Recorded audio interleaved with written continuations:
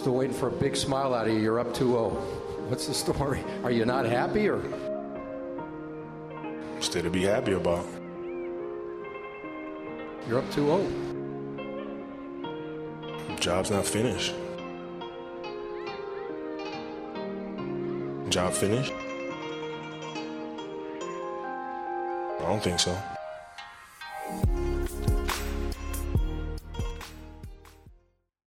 Hey everyone, I hope you're doing well, and thank you for listening to this week's episode of the Jobs Not Finished podcast. This week, I'm going to go over 10 questions you will be asked on a job interview that is non-technical. Technical interviews sometimes like to put your skills to the test. They may put you on a whiteboard, answer some questions, give you a test on site or a take-home exam. I'm not going to go into those kinds of questions, but for any non-technical positions, you most likely will run into some of these questions on your job interview. Now, my goal is that maybe you can use this to prepare, whether you're a fresh graduate looking for a new job or looking to re-enter the workplace. I hope you can use this in some capacity when you're preparing for that job interview. I'm going to read off each question, and then as I read off a question, kind of give you some insight into how I would answer it or why I think people ask this question.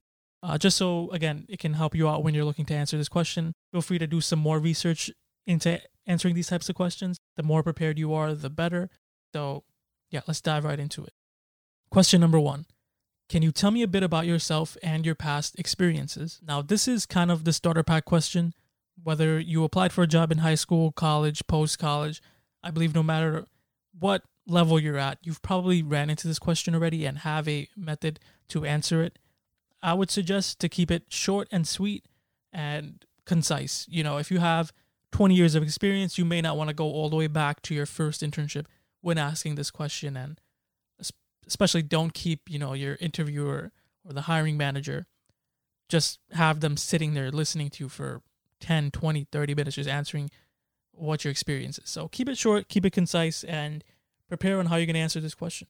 Question number 2, what got you into this field? Now, my guess as to why they ask this question is to see whether you have a passion behind it. I think the wrong way to answer this would be, for example, if they ask me, why did I pick HR as my major, or why did I decide to go into HR as a career? I'd say the wrong way to answer that is, it pays well, or it's really easy. It's an easy field. That's why I came into it.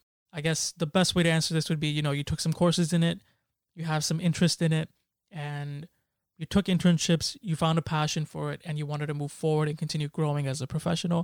Something along those lines. You can definitely add your own story to it.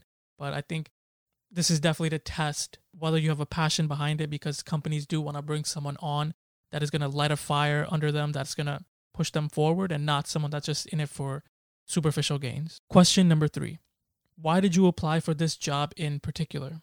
You definitely would have to do some preparation to answer this question. You'll have to maybe read over the job description, figure out what stands out to you. When explaining why you picked this specific job, you might want to tell them something along the lines of X, Y, and Z stood out in the job description. It looked like an opportunity for me to apply what I know, and I can continue growing and learn more.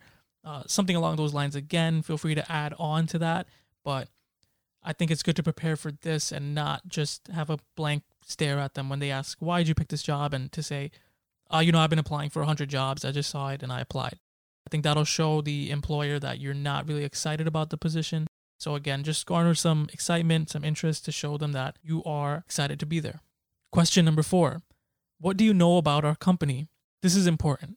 If they ask you what you know about the company and you say nothing, or, I'm not familiar with the company, can you tell me about the company?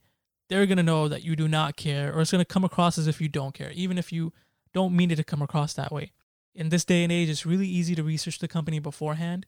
You don't need to know the full history, but going on their LinkedIn page, finding out what they do, and maybe researching a mission statement would be a good start. And then if you do have any further questions, this would be a great time once you answer it to maybe ask them to clarify some things. Like, hey, I'm confused about what the company meant by X, Y, and Z in their mission statement. Can you guys go over that? Things like that. But it's good to always know at least 2 to 3 things about the company. Definitely what industry they're in, what they do, what they're known for. If you don't know that and you let the employer know that, just know it's very rare that you're going to get a call back, just to be very transparent on that. Question number 5. What do you see as your greatest strengths? This question is pretty straightforward. You want to highlight something that you excel in. Ideally, you can highlight something that can be applied to the job you're applying for. For example, if you're applying for, let's say, a customer service position and you got asked about your greatest strength, you don't want to say, I can lift 50 pounds. I know some jobs say be able to lift 50 plus pounds. You may not want to say that's your greatest strength when you're applying for a customer service position. So again, just make sure it's something that can be applied to the job. And my suggestion would be to keep it concise. You don't want to throw 90 million different strengths out there. I know everybody wants to promote themselves, but if you find that thing that you excel in and you can highlight it and present it to the employer in a way that shows them that you know what you're doing, then that would be a home run. Question number 6. What do you see as your biggest weakness? Now, this is a very interesting question. This has been the toughest one, I think, for me to grasp throughout my experience in going through phone screens, because you don't really want to tell someone about your weakness, especially someone that you potentially will be working for. So my suggestion, if you're faced with this question, is to not bring up something that's detrimental to you getting hired. So for example, if you're, let's use that customer service example again. If you're applying for a customer service position and they ask you what your biggest weakness is, it may not be smart to say, my biggest weakness is getting on the phone and speaking to people, or speaking to people in general, or, public speaking, multitasking. Even if those are weaknesses of yours, it's ideal not to lie, and, you should apply for a job you feel you can apply yourself in and excel in, but it would not be smart to give a weakness that makes the employer think, oh, I don't want to hire this person. The best case would be to bring up a general weakness and let them know how you're working to fix it. So whatever you do give as an example, make sure you also follow that up with, hey, but I am taking courses online, or I am working with someone to help fix this weakness, just so they know that you're working on it. It's not something that you're letting linger as a weakness in your career. Question number 7.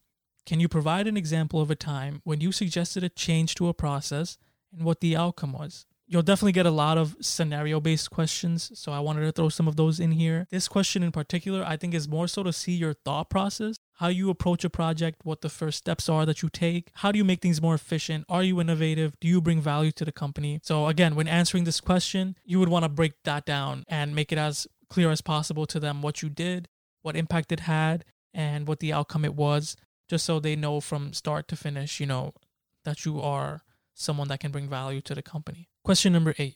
Can you provide an example of a time when you made a mistake at work and how you handled it moving forward? Now, this is very similar to the question about your biggest weakness. You don't want to give an example of something that would make the employer think, wow, I don't want to hire this person. Like if you worked at a bank and you accidentally leak account info for all your customers and you say, hey, yeah, that was a big mistake I made, but I won't do that again. I'm pretty sure that bank that you're applying for or interviewing with is not going to want to move forward with you. In this kind of question, whatever the mistake is that you bring up, the employer wants to see how you handled that mistake. Did you own up to it? How did you fix it?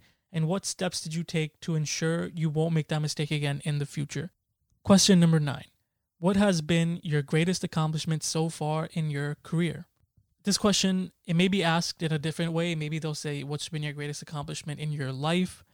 It's definitely different for everyone. There's not one right answer, but I would suggest picking something professional and something that can relate to the job you're going to be doing.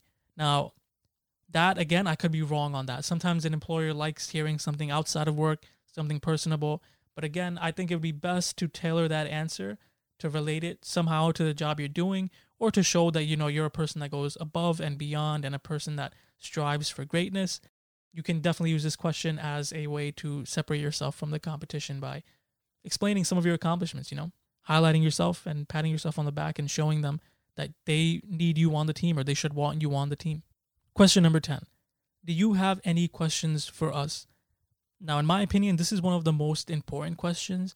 If you say no, it may show a lack of interest, or it may show the employer that you weren't prepared, you don't really care about the job or about the company, and they might not move forward with you even if you had an amazing interview, because there will be other candidates that ask great questions, ask questions that excite the employer, that make the employer know, hey, this person really wants to get in here and they're curious, they're inquisitive, we want this person on the team, they're going to be a great fit. So it's very important to ask questions. When you get to this phase of the interview is basically over on your end, and it's your turn to kind of interview them. Now, that doesn't mean ask 10, 20, 30 questions. You can definitely prepare 3 to 5. I try to prepare around 5. And normally my approach is reading the job description. If anything stands out, I'll point that out and say, hey, what did you guys mean? I read the job description. What does X, Y, and Z mean in the job description? Can you elaborate more on that? If something confuses you about the company, about what they do, you can bring that up during this part. You can ask that question. If you're confused about your role, if you have a question about management, if you have a question about the team culture, this would be a great time to ask those questions. Personally, I think it's good for you to ask those questions, not only because if you don't, it'll look bad, but because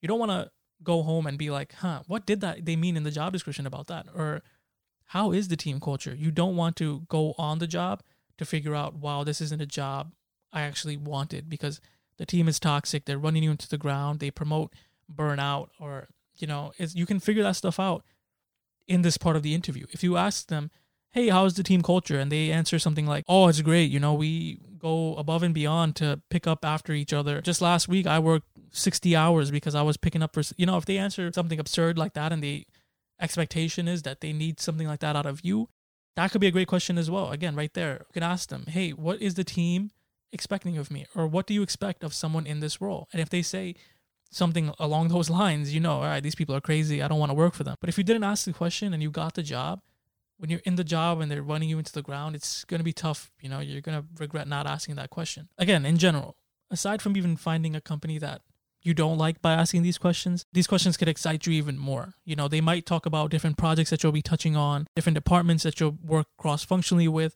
different softwares you'll be learning, and you might get even more excited about the position, and you'll know this is the right fit when you're comparing it to other jobs. So I think this is very crucial on both sides. One, you can ask questions to know whether it really is the right job for you. And two, if you don't ask questions, the employer might not think you're the right fit for them. Now, there you have it. Of course, there are a million other questions that an employer can ask you. And if you're going in for a technical interview, get ready. After this portion, you most likely someone else will come into the room and they are very strict. They're a technical person. They're going to give you an exam. So best of luck on that. But I hope you guys can use this as maybe a mock interview and go through this. If you're re-entering the workforce and you haven't really gone through a phone screen or a phone interview in a while, maybe you can use this and kind of dust off your old skill set, clear out the cobwebs and get ready and prepare, hit the ground running. Remember, nerves are normal. If you're nervous when you're going through this, it's normal. It's always best to prepare. So I hope you found value in this and it helps you prepare. And again, best of luck.